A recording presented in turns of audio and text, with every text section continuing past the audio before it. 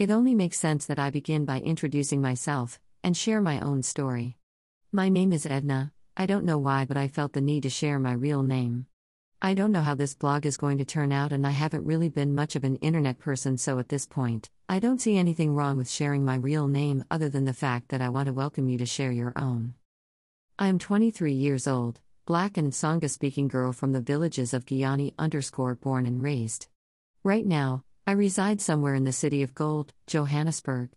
Don't be fooled by the name. I still haven't found my own share of gold, although I continue search. I spent most of my childhood in Guyana, went to primary school in my hometown, and basically life began when I relocated to a boarding school 2 hours from home. Last week at a workshop I was asked to share a funny story from my childhood. I thought about this ask for the longest times, and I realized that I don't have a funny story to tell about my childhood nor from my youth life.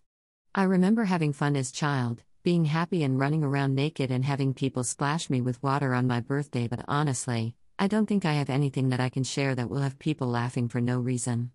I have always just been the quiet, disciplined, more mature than the other children kind of child, which didn't always work well for me because it basically meant that I was alone most of the time, and I would obviously not be invited to parties because I was not going to go anyway, but in the name of keeping it real, I never felt left out.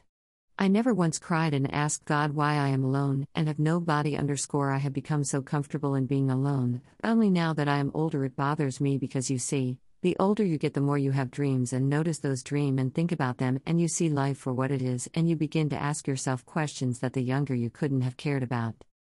I am not in a relationship, and am not sure if I want one now.